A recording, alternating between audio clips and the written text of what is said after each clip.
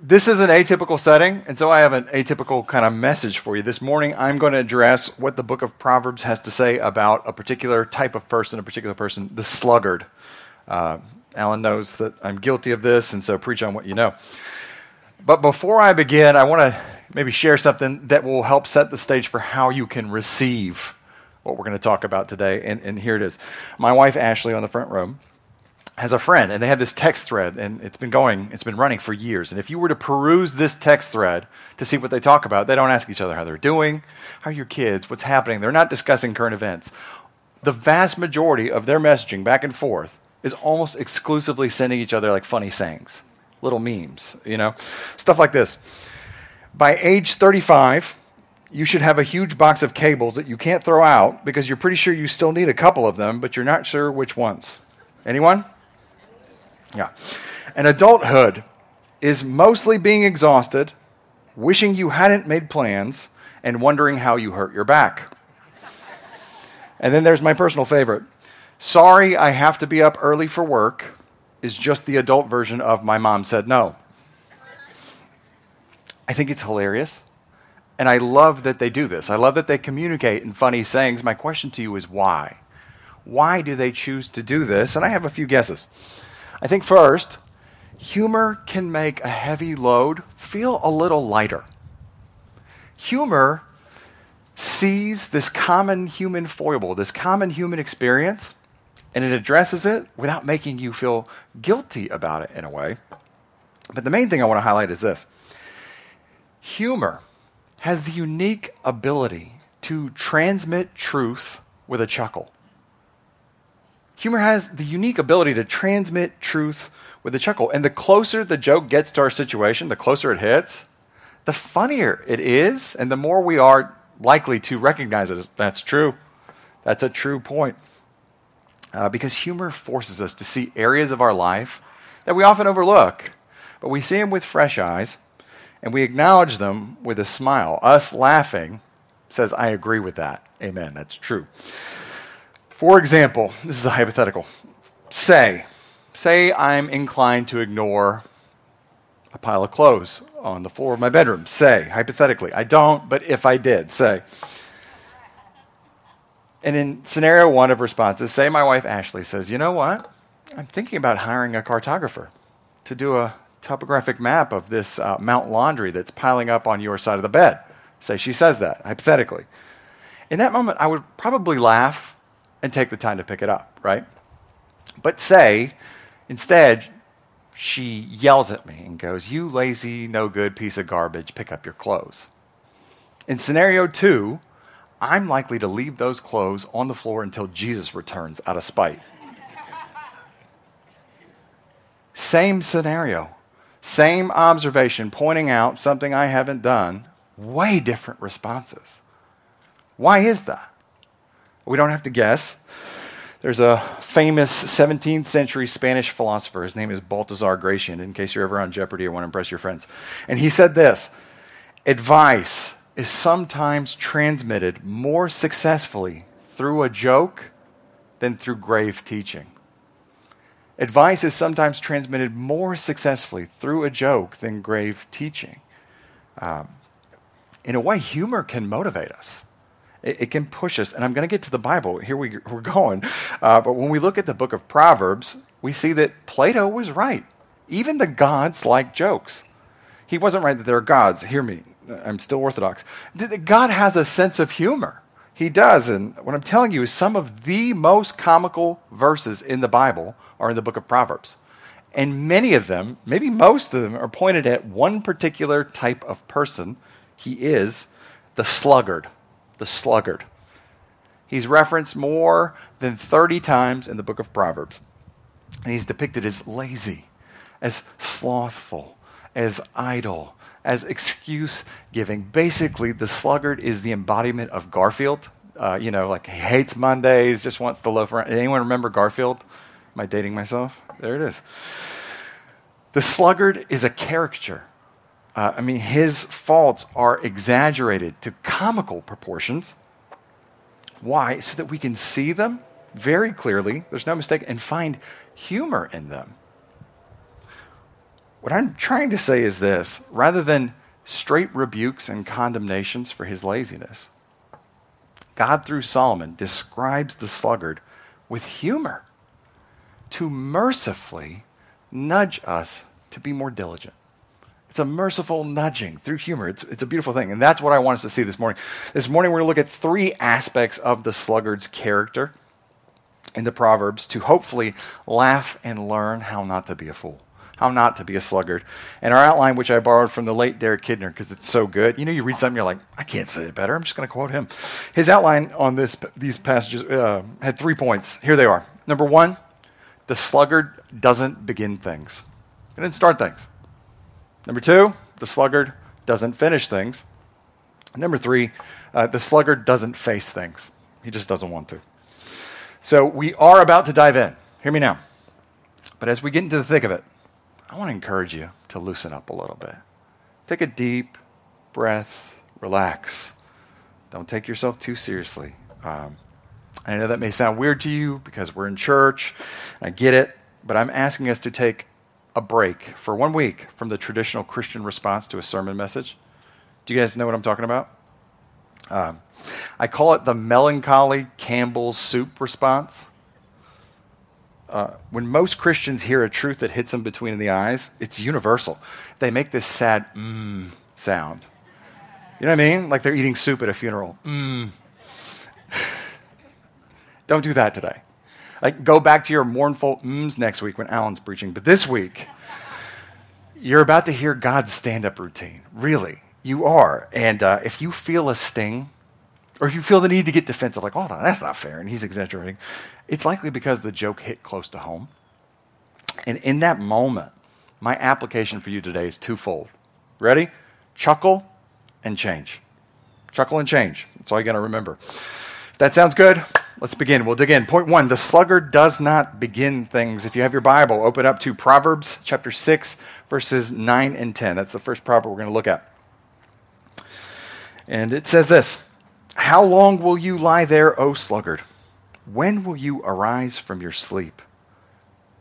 A little sleep, a little slumber, a little folding of the hands to rest. Proverbs 6, 9 and 10. In the way I'm framing it, these two verses are depicting a conversation between two parties, right? Just for fun, let's give them names so we can keep track of it. I don't know. Let's name one Mindy and one Alan, just for fun. So verse 9 is coming from Mindy's perspective, right? Mindy knows there's a ton to do that day. She woke up at 5 a.m. and she's been productive ever since. She's killing it. But while she's been busy getting this or that done, she hears snores coming from the bedroom. She looks at her watch. It's 10:46, and Alan's still in bed. So she says this tauntingly: How long will you lie there, O sluggard? When will you arise from your sleep? Verse 9. In other words, are you planning to do anything today? So with verse 10 comes Alan's response. He pulls the blanket over his head, and with a muffled voice, he says this: a little sleep, a little slumber, just a little folding of the hands. In other words, he's saying, yeah, I hear you. I'm going to be up in a few minutes. I know I haven't touched my 2012 to-do list yet. It's been a busy decade.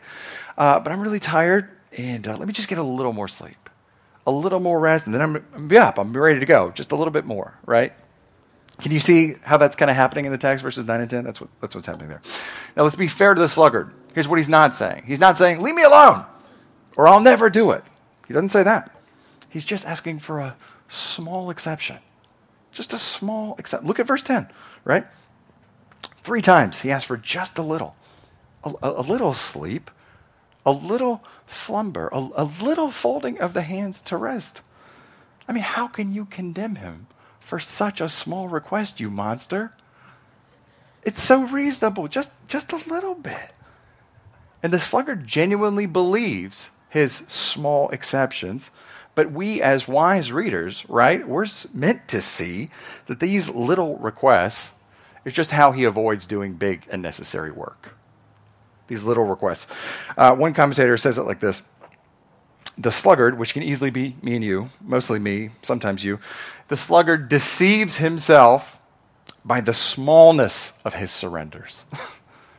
The sluggard deceives himself by the smallness of his surrenders. Just an inch, Just a few more minutes. If you ever say the word just, what comes after that is probably wrong.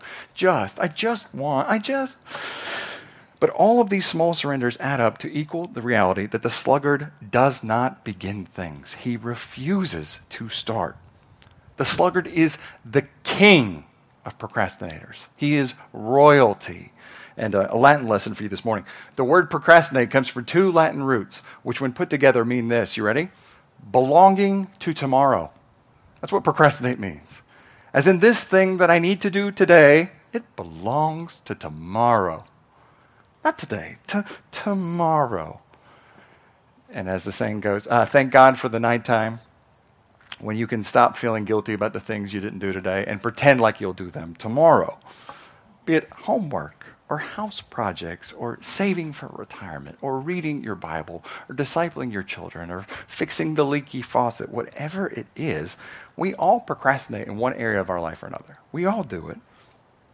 And usually we don't feel bad about it, right? Because we comfort ourselves with the smallness of our surrenders. I'll get to it. I know it's important. Not debating that. I'm planning on it. I've been super busy, really busy, and I just need a little rest first. I will do it tomorrow. It belongs to tomorrow. And in response, gird yourself. I can't remember where I read this, but I never forgot it. In response, one writer says this: procrastination is the arrogant assumption that God owes you another opportunity to do tomorrow what you had the time to do today. I just heard someone drink some soup. I heard it. There it is. Part of the curse that Adam and Eve earned for us included a promise that our work would come from the sweat of our brows, that it would have thorns and thistles in it. And that's what they earned us, and we would have earned it too.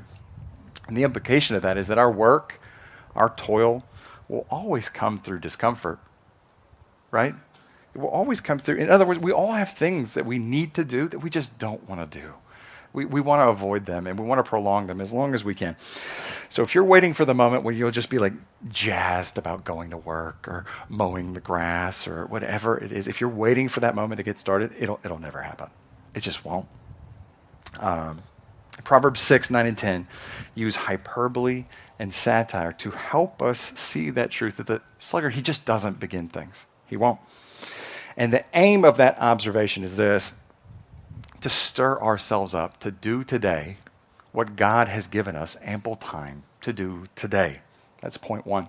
The sluggard doesn't begin things. You ready for point two? The sluggard doesn't finish things. This is a different aspect of the sluggard's character. He doesn't finish things. Open up to Proverbs chapter 12, verses 27. I'll take just the beginning of it because it says enough. Whoever is slothful will not roast his game. If you didn't know this about me, like Alan, I like fishing. And Fridays are my off day, and I try to fish every Friday. And one day last summer, I noticed the fish were biting really well early in the morning. So I was like, I'm going to go out early on Friday, and I'm going to fish. So Thursday night, got my rods ready, got my tackle box organized, right? Packed a little lunch in case I got hungry, loaded up the car, filled my cooler with ice, woke up 5 a.m. Friday morning. That's right, I ain't that first sluggard. 5 a.m., drove 30 minutes, hit my stuff, I slayed it. Oh, y'all, I caught like maybe 25 fish between like 6 a.m. and like 11. It was awesome. Packed up my stuff, put it in the car, drove 30 minutes back home, unloaded most of my gear, but I thought, I really need to clean those fish. They're on ice. I'm tired. I'll do it later, right? Later comes, they're on ice. I'll do it in the morning. 4 days later, I smell something interesting, bad interesting coming from my garage. Put two and two together. Like me, this sluggard does all the hard work. He begins, he goes out, he scouts, he hunts, he kills, he comes home, doesn't roast his game. So he lets it spoil. Which leaves us with the question, why even do it to begin with, right? Like that's where we're at. And y'all, this is sitcom humor. We just need a laugh track to see it, but we're just not used to seeing funny things in the Bible. It's funny. I'm pretty sure there was an episode of Home Improvement where that happened. But here's another one. He doesn't finish things. In the same vein, Proverbs 26:15. This is one of my favorite ones, by the way. 26:15. The sluggard buries his hand in the dish but it wears him out to bring it back to his mouth. He buries his hand in the dish, but it wears him out to bring it back to his mouth. He musters enough energy to just dig right in, but not even hunger. His body saying, I need this, is enough to motivate him to just finish the job. It's not enough. And it's such a hilarious image. I really need you to picture it. So you invite me over to dinner. I'm sitting across the table from you. You set out all the stuff. There's a pot of mashed potatoes, and I say, ooh, I just love me some mashed potatoes. And I take a scoop and 12 scoops in my bowl. I cover it in gravy, and then you watch me dig both of my hands deep into that bowl and just grab fistfuls of taters. What's taters, precious? But then, with my hands drowning in this sea of mashed potatoes and gravy, you just see me kind of look off into the distance, like dull-eyed. And you go, what are you doing? And I say, I'm so hungry. And I love mashed potatoes. But the distance from the bowl to my mouth, I just can't. Will you feed me? That's what's happening in these verses. It's amazing and it's hilarious. And these two proverbs about him not finishing things, they're describing a different aspect of laziness from the first one we looked at. The first one we looked at, right? The sluggard doesn't begin things. To begin feels like such a burden. There's so much to do, I can't. But the second sluggard, he doesn't finish things. This type of sluggard, he loves to begin things. He just doesn't want to finish. He don't want to finish. He gets excited about new projects and a new hobby he found and creating a plan of attack and doing the research and I'm going to do it. His issue is follow through. He's watching Fixer Upper with you on the couch. He gets motivated. We're redoing the bathroom. He draws up the plans on a napkin. He goes to Home Depot, buys all the stuff. He inconveniently puts it all in the living room. He goes into the bathroom with a hammer, smashes the sink and the cabinets and the bathtub, and I'm gonna get it done. 6 months later, he's using the restroom off the back deck, showering with a hose because he just can't. I'll get to it. I'm gonna finish it eventually. Right? What I'm saying is the part of the whatever you do, work heartily is for the Lord. Part of that means that we need to do all the work heartily is to the Lord. Starting isn't just enough. Part of letting our yes be yes means that we need to follow through on our yes until we fulfill it. Right? Jesus tells a parable about a father with two sons working the vineyard. He goes to son one, I want you to go work the field. No. But he ends up doing it. Son two, I want you to work the field. I will go, sir. But he never goes. And Jesus asked the Pharisees, of the two, which did the Father's will? And they get the point, right? They get the point. The sluggard who doesn't finish things hears the call of Christ on his life. And he receives that with joy. I will go, sir. He may even start, but he didn't finish. Follow through is really what he struggles with. And starting is just the beginning. And God's honest truth, I don't know what the Lord has put on your plate to do. I don't know the obligations and responsibilities that he's put on your plate. But I do know this, the one who actually completes the Father's task is the one who is deemed obedient in the end. All the way. Follow through, right? So 2 points so far. Sluggard doesn't begin. Sluggard doesn't finish. Now our third and final point. The sluggard doesn't face things. He doesn't face things. Proverbs 26, verses 13 and 14. This is easier to understand in Hebrew. I'm not flexing my Hebrew, but I'm going to take these two verses in reverse order. I'll read them straight, but then we'll do them reverse. The sluggard says, there is a lion in the road. There's a lion in the streets. And as a door turns on its hinges, so does a sluggard turn on his bed. Proverbs 26, 13 to 14. Let's do the 14, then we'll move to 13. In verse 14, the sluggard is described as a door. And I don't know about y'all's doors, but my doors are permanently fastened to the door frame, yeah? Do they move? Sure. They turn on a hinge. They open and close on a hinge, but other than that, permanently fastened to the frame, right? So too the sluggard. He's permanently fastened to his bed. Does he move? Sure. He rolls around in the sheets one way to the other, but that is the extent of his movement. He is permanently fastened to his bed. is what's happening there. And you might say to him, shouldn't you get up? Don't you have work? What about your responsibilities? And to that, the sluggard will respond. Verse 13, I can't get up. There's a lion out there. There is a lion in the streets. I can't go out there. You're crazy.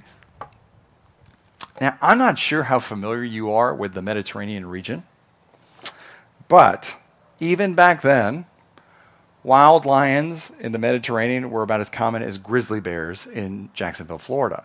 I mean, sure, it might happen somehow, but it is highly unlikely. And here's the point. The sluggard isn't actually saying that there is a lion in the street. What he's saying is, even if there's a microscopic chance that on one day I might bump into a lion when I leave the door for work, wisdom says better safe than sorry. I just need to stay home for the next few years. That's what's happening there, right? So let's delineate. Let's not convolute our sluggards. Sluggard 1, he knows he should do something, but he can't begin. Sluggard 2 is thrilled to get started, but he can't finish. Sluggard 3, well, he just can't even. No, not happening. Right? That's where we're at. He feels no sense of obligation whatsoever. It's not his problem. He's not even worried about it. What's more, he'll never feel guilty about being a sluggard. Do you know why? Because he believes his own excuses, and he has an endless supply of them. There's a lion outside. There might be. I heard of a lion once. I'm going to stay home. And go down in your Bible, just a few verses. Look at verse 16 in the same chapter where it says this. The sluggard is wiser in his own eyes than 7 men who can answer sensibly. There's a secret sauce for the sluggard. No matter what you say to try to convince him, he'll always have a seemingly good reason why he's justified to be lazy. And that answer will always satisfy him, because in his eyes, he's wiser than you and me. He knows what we don't. It's you who can't understand that it's not his fault. You just don't get it. It's too cold to work. He might get hypothermia. It's too hot to work. He could get sunstroke, right? His dad ran out on him when he was young, and he never had a good example of a strong work ethic. He had a speech impediment in grade school, and people made fun of him. And because he suffered this violence, he's traumatized and self-diagnosed with PTSD and deserves disability checks monthly. Plus, working today perpetuates the patriarchal, meritocratic, industrial war machine built on the backs of the oppressed. And to work is to grease the chains of injustice. You can't understand that he's not being lazy. He's being brave. His laziness is an act of protest against an unjust society. Why can't you get that? This sluggard doesn't face things, period. He hates challenges. He hates hard work, and he hates responsibility. He lives by himself. What I mean is not alone. He lives by his own code. He doesn't care what you're doing or what you think. He lives by his own code, and he lives for himself, for his own desires only. He feels no need to do anything that he doesn't want to do. Study, work, excel in life, love God and neighbor more than myself. Why? Well, I'll be dead in a few years. Sluggard 3. And in the end, his character suffers. His reputation suffers. His financial situation is dire. His word to you is meaningless. His relationships are cold, and his soul is worse than that. And here's the thing. I'm poking fun at the sluggard, and my guess is when you hear me do this, someone pops in your head. Sluggard 1, you know my husband. Sluggard 2, yeah, my sister-in-law. It's her. But the truth is, every one of us can exhibit different aspects of this sluggard in different scenarios of our own lives. We all have what I'm calling blind spots of indifference. We all have them. We all have certain things we don't want to face. And like the sluggard, when we're confronted by slothfulness in whatever area of our life, we'll begin launching our excuses. Don't believe me? Watch your toes. When we hear the call of the Great Commission, Go and make disciples of all nations. We respond with, I hear ya, but I'm extremely introverted and I clam up talking to strangers. Plus my passport is expired. With my work schedule, getting it renewed, it's just nearly impossible. Can't do that. When we hear the command to show hospitality, our mind goes to, my house is really small and I barely get enough me time. Doesn't the Bible say to rest? Jesus sure took a lot of alone time. On top of that, I get anxious in large groups. It's probably stemming from my childhood. I can't talk about it. It's too painful. We read in the Bible that we're called to exhort and correct one another in love. And even when we know our friend might be traveling on the path of folly towards destruction, it's really not my business. Everyone will give an account for their own decisions, right? Judge not lest you be judged. Log in my own eye. Who am I to say? Plus my parents argue a lot as a kid, and conflict in general is just triggering for me. And I promise I'm not picking on anyone in particular. I probably do all and more of these things. But like the sluggard with his bed, here's my point. We all have a comfort zone that we don't want to leave.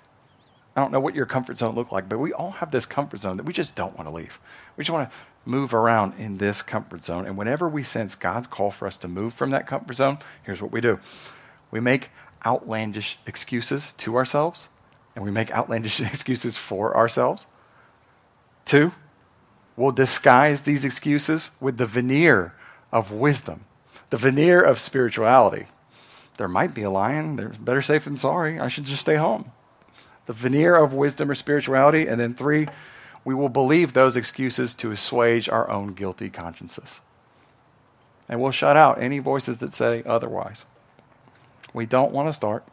We don't want to finish. And sometimes we just rather not face it at all because it's easier. And then we come up with our own versions of, I can't go. There's a lion in the streets. Moses did it with his speech impediment when God said, I want you to be my mouthpiece to Pharaoh. Gideon did it with his lack of experience when God says, I want you to be Israel's next judge, right? And I could go on, but the pattern is clear. Look for it in Scripture. When God's call lays heavy on his people, comfort and laziness are often the enemy of obedience. When God's call lays heavy on his people, and we know what it is that we ought to be doing, that he's calling us to do, it's comfort and laziness that are often the enemy of obedience. And I want to encourage those of us who need to hear it, especially me, of our twofold application I started with. If that's you, if you feel that sting, chuckle and change. Chuckle and change.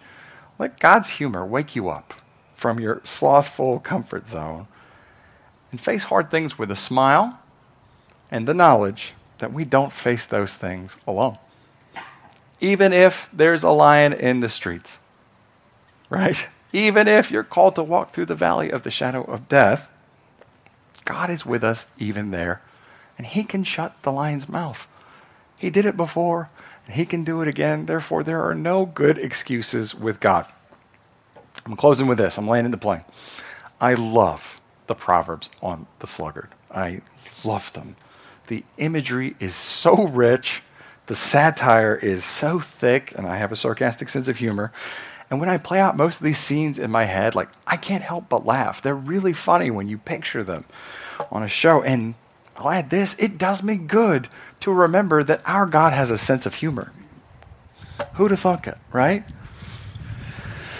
But I want to close with this reminder that God isn't poking fun of the sluggard just to ridicule him. Our loving Father is using these outlandish examples, these sarcastic turns of phrases. Our loving Father is using the Old Testament equivalent of dad jokes in these descriptions of the sluggard. Why? To help us see how ridiculous and foolish that sort of behavior is, so that we would be warned and motivated to not be like the fool. Yeah? So with the Holy Spirit's help, I hope you were able to chuckle and change in Jesus' name. I'm going to pray for us and turn it over to David. God, we thank you that you saw us content to play with mud pies and rejecting your invitation for a holiday at the sea. And you washed our hands and called us further up and further in, and we can walk with you where it is finished. You have done the work of salvation for us. And all that you call us to do, today in whatever spheres of our lives, whether in our households, with our family and friends, or at our jobs, or in our church, whatever you've called us to do is not because you need us to do it. You need nothing. It's because you've invited us to participate in what you're doing in this world. I pray by your Holy Spirit that you spoke through this donkey, and that if anyone felt a sense of tinge of guilt or conviction, that you would help them to confess it to you. Lord, repentance isn't harm. Repentance is the cure. It's where we find joy, and they would call you to work in them and through them and give them strength when they're feeling weak, that you would pull back the veil of false excuses and help us to walk soberly and honestly, hand in hand with our Father on our way home. May we be true. May we be lights wherever you have placed us. And thank you for your by the Christ. Amen.